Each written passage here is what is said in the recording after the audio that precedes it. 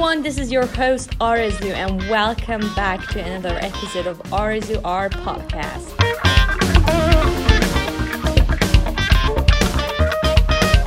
This podcast is available on all sort of platforms, so please make sure to subscribe or follow me on your favorite platform and don't forget to like and comment. I'll be really happy to hear from you. So here I am with another interview. My today's guest is the loveliest Diana Marcieles. She's currently an art director in Pixar Animation Studios, but she's working there since 2012 and contributed in great animations such as Incredibles 2, Inside Out, Finding Dory, Goodnight Dinosaur, and so much more, including the upcoming Pixar animation Luca. So on this podcast, we are talking about character design, making collages, fashion, and 2D animation, and so much more. So please stay tuned as we are going to hear all about Diana's journey. I'm going to welcome Diana. Thank you so much, Diana, for accepting my invitation. So honored and glad to have you here with me today. Oh, you're very welcome. Thanks for having me. And good morning from California. Good morning. So how are you these days? Did you just get used to working from home?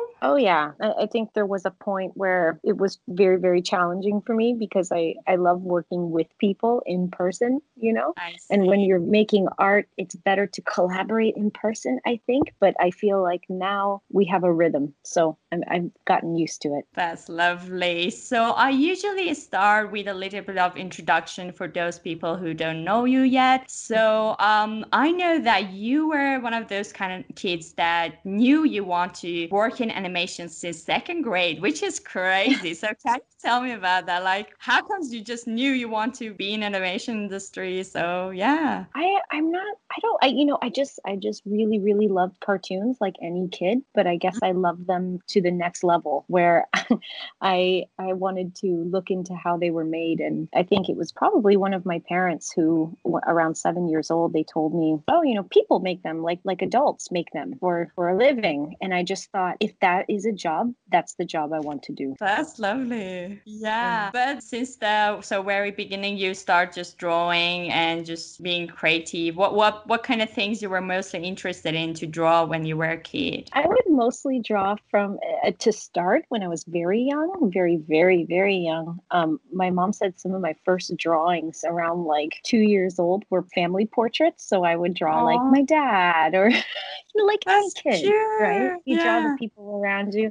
But I remember my mom telling me that, she noticed though that when I would draw hands, there would be 5 fingers, and that there was an attention to detail there. And then I started drawing a lot of fashion. So I started designing a lot of dresses, like 4 years old, 5 years old, always putting diamonds on them and things like this. Then I got a little older, 6, 7, and I started drawing from comics and comic strips. That's when I started learning about character and realizing that through a series of drawings, they could potentially move. And then I discovered animation, and that was it. All right. And then you went to Sheridan College, which is you were in Canada by this age, right? Mm-hmm. You're Canadian. All right. So, and then you went to Sheridan College, which is one of the best universities for animation in Canada. So I assume by that time you probably had a good portfolio and you kind of easily got in, right? Or how was it? I easily got into Sheridan. Yeah, but did you easily got into Sheridan, or you had a solid portfolio, or it was a challenge for you to get into Sheridan? No, it was pretty smooth. I got in right after high school, which I was told is rarer. But in high school, like my last year before college, I got a hold of it. Like they would give you ahead of time the portfolio requirements, and then slowly over a number of months, I just built up the requirements. And there were things like, it was mostly life sketches, draw someone sitting down, draw someone in stride, draw a portrait of someone. And, I just drew from my family. I remember one of the portraits in there was my dad asleep. So from the very beginning, your family had a huge role in your career, right?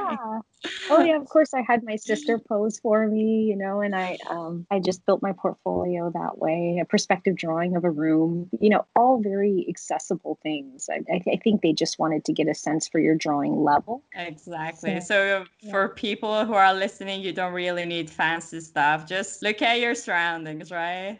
Oh yeah, and pencil paper. I didn't have anything fancy. No, not by a mile. Exactly. It's because usually people when they're gathering portfolios, they have like, I don't know, they have so much stress that they have to just draw difficult stuff from very weird angles, or I don't know, the fuss about making portfolios. So sometimes if you just be more open to your surroundings, I think you can just get in, right? Well, I think in the drawings should be a sense of earnestness. I think you can tell when someone, maybe this sounds silly, but I think you can really tell when someone puts heart into something, Exactly. because if there's a lot of competition, I'm not going to say there isn't, but I think you're going to college or university to learn how to draw more professionally, to learn the skills and to learn the principles. So I don't think there should be all this pressure to know all of these things going in. If you did, then what's the point of going to college? I think a lot of the times in a portfolio, what's most important is that they see you and what you're about and your story. And it's really kind of about being more vulnerable, not worrying so much about what another person wants to see. It's more about doing it for yourself. Exactly. So you just mentioned something that I would like to ask as well. So by the time that people go into university, obviously you learn new things, but by the time everyone wants to break into the industry, the competition is so high. So how does that work? I mean, how did that work for you to not really put yourself down or have this healthy competition with other people in the industry, especially like people who get out from Sheridan College usually have a pretty good reputation for getting into industry. So I want to know, like, how was it for you? Well, I mean, first of all, I'm not immune to getting down on myself. I mean, I think every artist puts a bit of pressure on themselves and can feel like they're not good enough. I feel like I hear this from everyone in my industry, from Exactly. newer folks to very seasoned folks. Some of the people I admire most are way too modest and they can be very hard on themselves. I think for me, I didn't shoot straight to the top. It's not that I didn't want to, it's just the way things happened in my life. I started from the very, very bottom and I slowly climbed. And I think that can be very valuable because with every step of the ladder, I guess you could call it a ladder, I don't know, up, down, side to side, whatever. Every step in every direction, I learned something new, and it was very incremental and it was slow. So I think that's what helped me too. I didn't put pressure on myself to, get into Pixar right out of college. It didn't even occur to me. I started in commercials and I started slow. Yeah, you just point out a very good thing that it honestly doesn't happen overnight. And it's really great to be aware that you need to appreciate the journey and take it slowly and step by step, like baby steps. Sure. So you start with like commercial studios in Canada, and then you also have like teaching at the same time? Yes. I graduated from Sheridan, and then I did a post-grad, like a certificate at Seneca College for CG. And this was something that seemed like the right thing to do because that's the way the industry was going very quickly. And I wanted to understand rigging and modeling, which now looking back was an amazing decision. I'm so glad I did that. But I will say that when I went into the program, I did not take to it very well. I loved drawing so much that to be working on a computer all day and adjusting, splines and graphs to achieve animation, it was difficult for me. So I ended up TAing the 2D animation students at the same time. And it developed into something that was really great. And when I graduated that certificate program, they asked me to stay on part-time as the 2D animation instructor. So I did for 6 years and it was really awesome. So, but at that time you were a 2D animator, right? Yes, I started my career as a 2D animator. And after a few projects, I just could not find the work anymore. I thought maybe I would go to Europe to continue, but I ended up moving into character design, which allowed me to practice my animation skills, develop my design skills, and that's really where I stayed. So for the years that I was teaching part-time, I was also working full-time in the industry professionally as a character designer. Okay, So how does that work? Like the transition between being an animator into character design? I assume that now with the knowledge that you gain from being an animator, you have more, I don't know, having a perspective of an animator, you kind of can right now, when you are developing characters, know what features or element to add to the characters to, for example, when they want to model it or bring it to life. And you know what I mean? Yeah, I think it's essential. 2D animation is where this industry started. So I think if nothing else, it's interesting to know the history. I think the principles valuable to learn in both 2D and 3D. And what's great about 2D is you're also practicing your drawing skills. So Exactly. I would recommend to anyone, at least take a course in 2D so you get a feel for it. Because when you go to design characters for animation, it's really nice to know how to also make them move. And sometimes what I'll do is I'll back engineer. So when somebody gives me a character assignment or I have to design, a character, I'll think about, okay, I would love the style of animation to be like this. So what shape language lends itself to that? And I'll work backwards from the movement to design instead of the design to movement. Yeah, I see. Yeah. But you, when you were like 2D animator, you work on two projects that I really like. One is Curious George, which is so adorable, and I don't really know much people know about this, but yeah, I remember Curious George back in that time. And also Princess and the Frog, right? Yeah. They were both out of a studio called Yowza in Toronto. So these projects would, for lack of a better term, get farmed out. Like chunks of these projects would get farmed out to the studio in Toronto, and they would have a roster of animators that they would call in, work on these projects. So it was kind of like contract work, and you would get paid by the foot. So it was such a cool time. It was really, really awesome. Yeah. And Curious George was a really fun project. That was my first professional feature animation project. I learned a ton. Yeah. Yeah. But also Princess and the Frog is special because Disney was bringing back 2D after so long. By the time that every movie was again 3D and CG, Princess and the Frog suddenly came with this special princess kind of thing, which is really lovely. Yeah. And then you got job in Inside Out and you got into Pixar. You decided to move from Canada to America, or you get the job and then you decided to immigrate, or what? How does that happen to just get into Pixar? Oh my goodness. I don't even know if we have enough time left for me to tell this story. It was, Okay.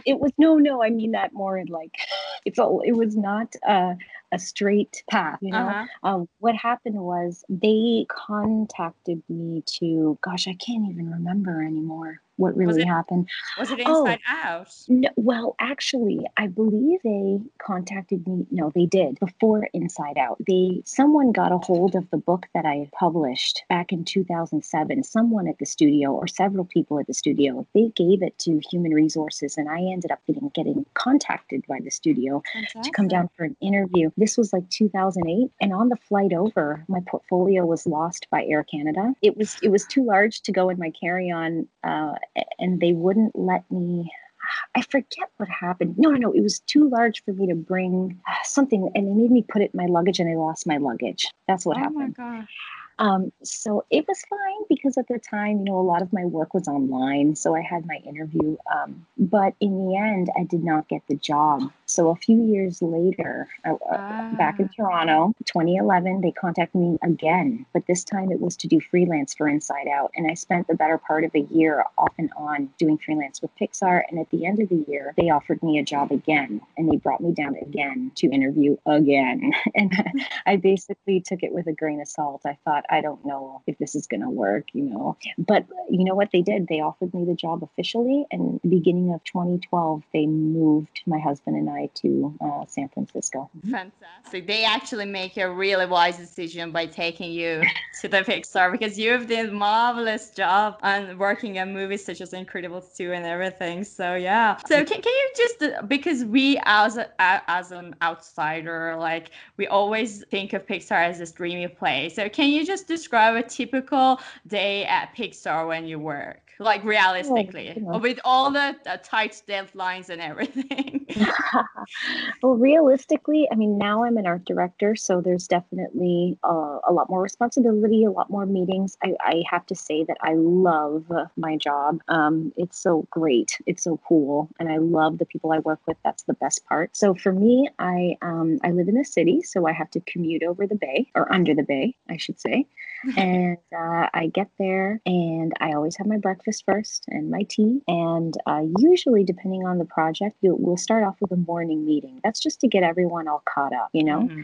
And I might have a little bit of time to work. I always know what my goals are from day to day, design wise, what my deadlines are, and I keep those in mind. But I have to juggle those with all of the meetings. And for me, these are meetings across many departments, meetings with animation, meetings with the modelers, meetings with the shading folks, meeting, of course, with my production designer and the director to make sure that we're collaborating properly and I know what the goals are, you know? Really, it's a lot of meetings with a lunch in between and some desk time here and there. But it's really just a huge collaboration all day long. That's what it is. Wow. Okay.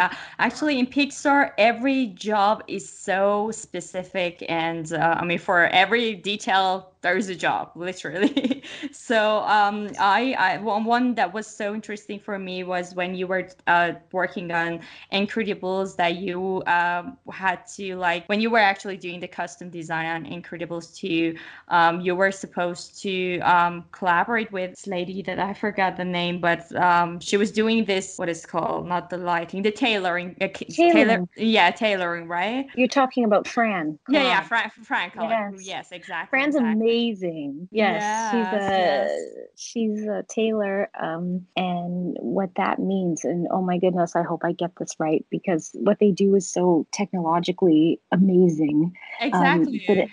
But essentially, yes. So art will design the costumes, and oftentimes the costumes aren't really designed separately from the character. It's part of the character design. But I pay extra special attention just because, you know, fashion is so much one of my loves in life. So especially mid-century fashion, which Incredibles 2 is. So we design in art the costumes, and then the tailors create them in CG. And they are all tailors and seamstresses, and they know the construction of a garment. They adjust the weight of the fabric. It's amazing what they can do. They can caricature the movement of a fabric. So depending on how realistic we want it to move, then that all depends on the style of the show. But they adjust all those parameters, and it was an incredible experience working with Fran. I feel like the clothing on it, I2, is just so beautiful. I'd love to wear almost all of it. I agree. Actually, honestly, I came to this term of character tailoring lead for the first time. I was like, wow, what is that? So it's incredible. And for everyone who's listening, Diana also have a great sense of fashion. She's just, I mean, you're always gorgeously dressed and amazing. I was actually watching your lives when you were showing your vintage collection of your jewelry. So I also got carried away, and I was thinking, yes. And I was thinking, oh my God, do you know that those shoulder brooches that you were showing with Evil and Angel? So I literally was like, wow, I never heard about shoulder brooches before. I want one. Then I was thinking with myself, I'm not going to wear them anyway, to be honest. Like in here, I mean, I really love them, but in Iran, it's just like I can't wear those in the street, you know. So I was like, no, that's a terrible idea. I better not get carried away with that. But yeah, you have amazing sense of fashion, and it's beautiful that you bring your passion and your sense of design. I mean, I don't know, how does that work? Like, is it like your personal life into your characters, or from your characters into your personal life? I think it's just kind of both, right? Yeah, that's a good question. It's definitely my personal life into my characters. I feel like it's very natural to bring yourself into a project. You know yourself best. You live your life every day. So some of that will inevitably spill into the project you're working on. And when it comes to fashion, I just have such a passion for it. I can't help myself. I'm always going to pay extra special attention to not just the kinds of clothing that our characters characters are wearing, but how they wear the clothes. I feel like you can tell a lot from a person by whether they tuck their shirt in or leave it out, or miss a button or button properly, or the waistline of their pants or skirt. There's just so many things that so much storytelling that can be revealed through the costuming of a character. And of course, that's why they have their own category at the Oscars, right? Costume design. Exactly, yeah. But I feel like it shouldn't just be relegated to live action film. I think there could be a costume design category. I think animated films could Yes, be contenders please. Yes, for please. costume design. We should tell this to Annie Awards. Actually, Annie Awards has a lot of like categories for maybe you should bring that up. We need custom design, best custom design for animation. Well, this is something that Fran is very much an advocate for. This is actually an idea that she brought to me a while ago, and I just thought, yes, you're absolutely right. I agree. And I hope that this podcast can spread this, I don't know, this manifested word, so we can support that. So can you tell me, like, one of the things that I love about your work is that you just mentioned that you didn't really like CG that much, and you love to work with different materials. And how does that work for you? Like, do you like, does that also come naturally to you? Like, for example, now you feel like working with markers, you just get some markers and do the character design, or you just think about like maybe this character is better to be, for example, I don't know, designed with charcoal in order to be more expressive. Yeah, can you tell me more about this, please? Sure. Yes, I play with everything. And it's really nice that I work in a place that allots me the time to do that, especially at the beginning, the conceptual stage of a character design. I need to play around with different media. I need to work in collage. I need to work with ink. I need to be able to switch from pencil to marker to sculpture even. Sometimes I find that when I stick to a medium too long, so if I want to do sketching with pen is my favorite, ink and pen. So I'll be working. Sometimes I can kind of get stuck, like my ideas will kind of plateau. And I find that when I switch mediums and I drop the pen and I decide, you know what, I'm going to try collage, a whole new world opens up, It just shakes things loose, and it allows me to use a different part of my brain. So that, and also, my mom painted when she was younger. My father is a welder and a blacksmith. He works with his hands. I feel like it's in my nature, it's in my blood to work with my hands. And when I don't use them for a very long time, I feel disconnected to the work. So I really love to get my hands dirty and messy. I never have my nails done because I'd rather be making art. I understand. Yeah, exactly. During the pandemic, you were having some lives making collages, and I was watching them, and I truly loved them because I just feel like the approach that you have to collages was different from what I've seen before. The way that you were doing it was actually seeing shapes and forms and patterns rather than just seeing the, like, for example, cutting a head as it is, Right. So yeah, so can you just also tell the audience more about your collage process? Because I know that you love patterns, you love details, and you were mentioning that you are really into Persian art and Indian art, so which I was really excited when you said that. So can you tell me more about like your collage process? Because as you say, you just like working with hands and it's fun. Yes, I will. Well, first of all, just to circle back on my love for Persian art and Indian art. Yes. I love the opulence and the colors and the patterns and the detail, and this circles back also to my love of jewelry, right? I feel like they're kind of intertwined. I look at a lot of kings and royalty, and I love they're just dripping in jewels. It's like my favorite thing to draw. But as far as collage, my method there is basically, if you want to call it a method, I just kind of flip through magazines or whatever I have, and I allow the textures to kind of inspire me and call me to them. So like you said, if I'm collaging a character, I'm not going to look for eyes within the magazine. Exactly. I'm going to look for like a jewel or something that could be used as an eye in an abstract way. So I try not to collage literally. I try to do it more. abstract, and I flip through magazines with an open mind, and I try to make interesting connections. When I was doing collage for Inside Out, I found an ad that had spilt wine.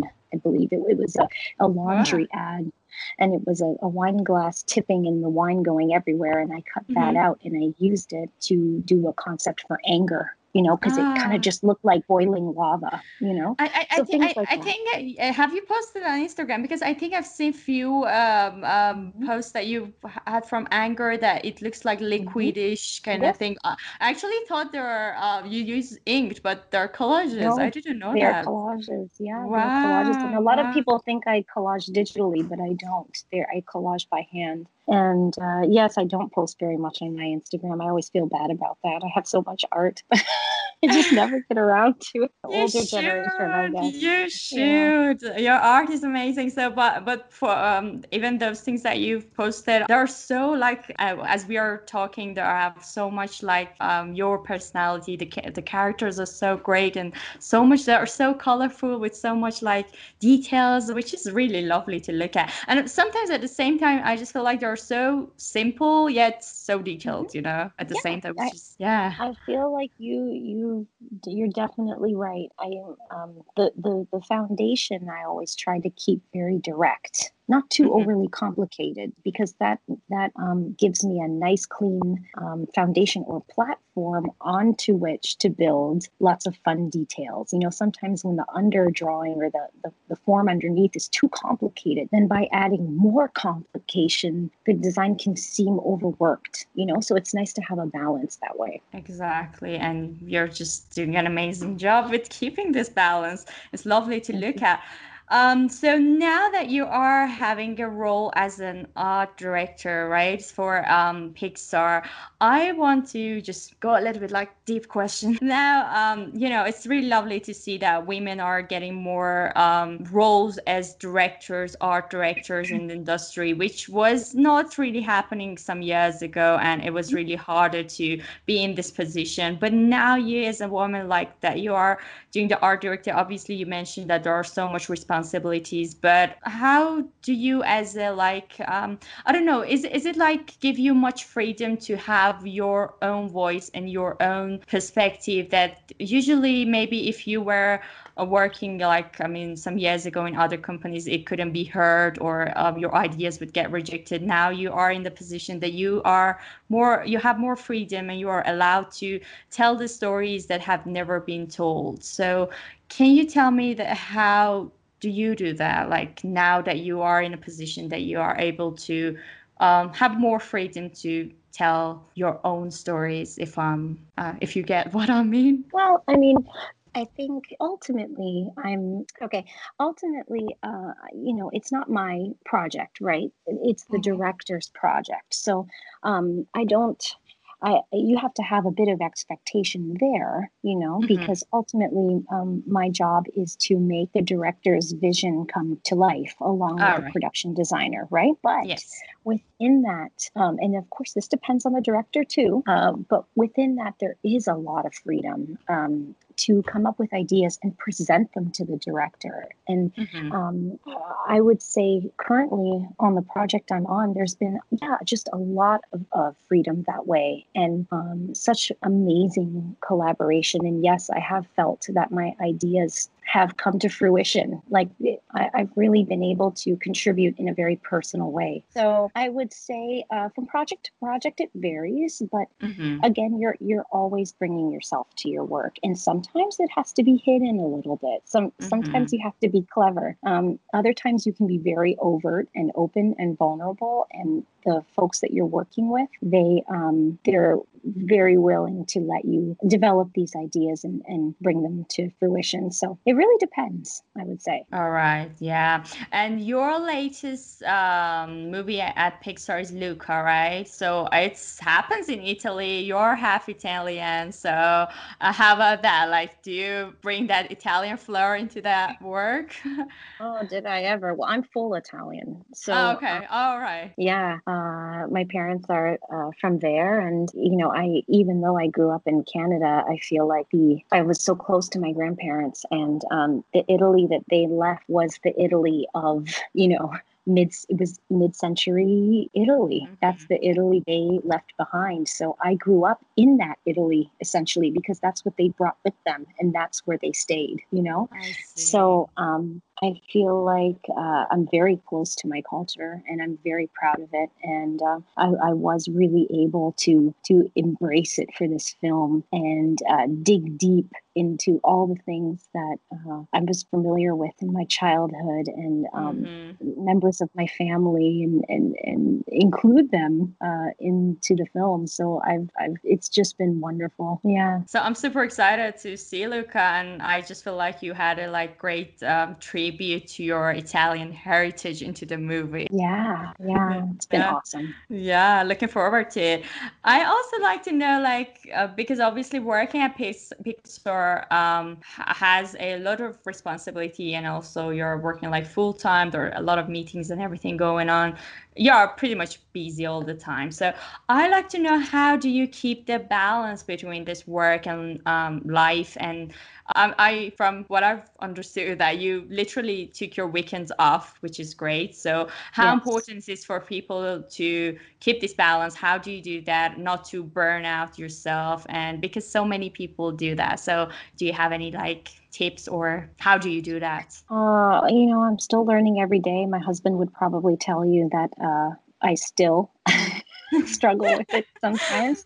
That's natural. But I'm I keep very strict boundaries around, yes, my personal time, especially now that we're all working from home, because sometimes it's easy for those boundaries to get crossed. So I am very protective of my weekend. I always take vacation. So every year I will take a handful of vacations. My husband and I love to travel. We go everywhere. And if I don't travel every, handful of months, I think I start to lose inspiration. I need to get out to collect more, and the world is such a cool place. So that's important. Take vacation. I try to stop working at the end of the day. So 6 o'clock, 6:30 p.m., like any normal, 9 to 6 job. I try to put boundaries there too, and turn off all devices, relax, have dinner and conversation.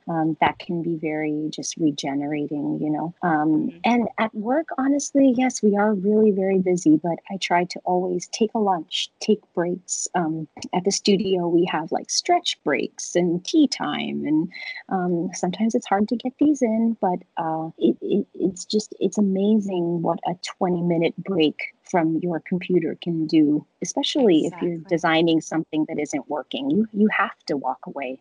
A lot of times at the studio, because where it is, there's often nice weather. I'll go for a walk. I'll leave the studio, go for a walk for 25 minutes, half an hour, come back, get some fresh air.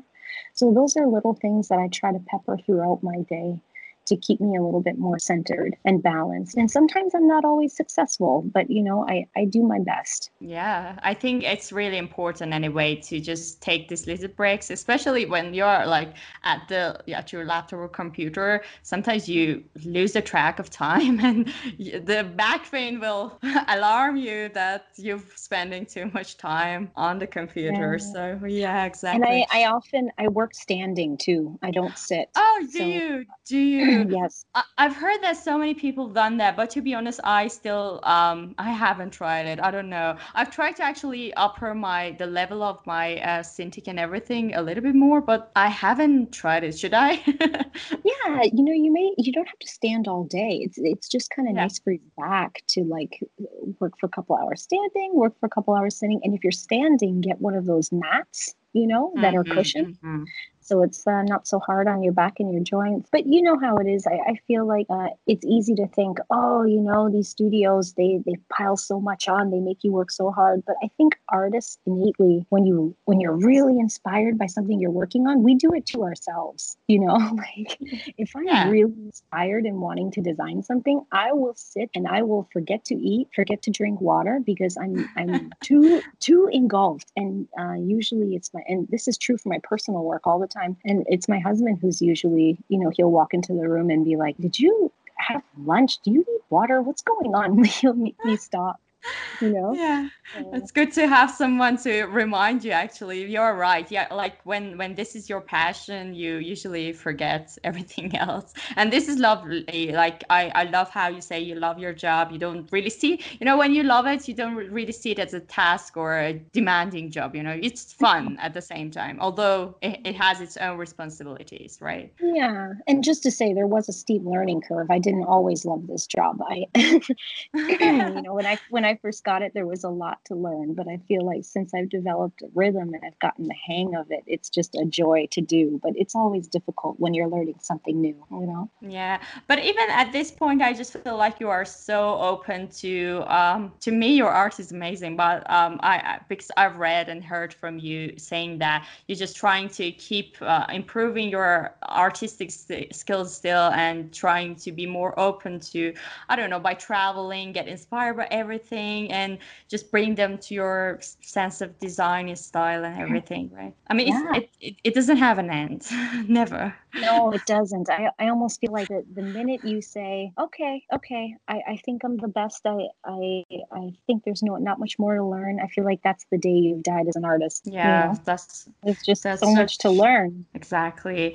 Probably one or two more questions before we wrap this up. So, you also had this. I mean, I know we've talked about this, but you also had this amazing podcast, Straight Against the Curve. So, Yeah. I honestly can't believe it was back in 2016. I was so excited when it came out, and I was listening to it. But do you think you ever bring this back? I know you've heard this question a lot, but just one more time. Oh my goodness. I wish Zara was here to speak up Yeah.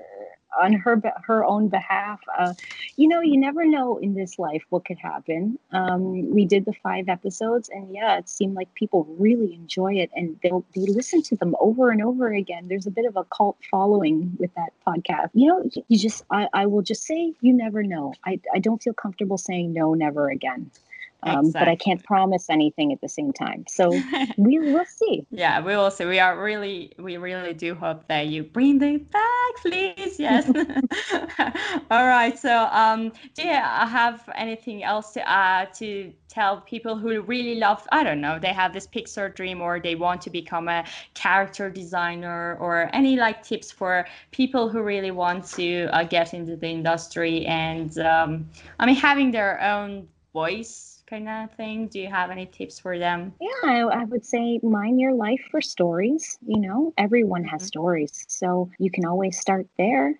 And as you build your portfolio, it's kind of nice to build it around an idea like that, a story. So if you think of something fun, a story you'd like to tell, design characters for it.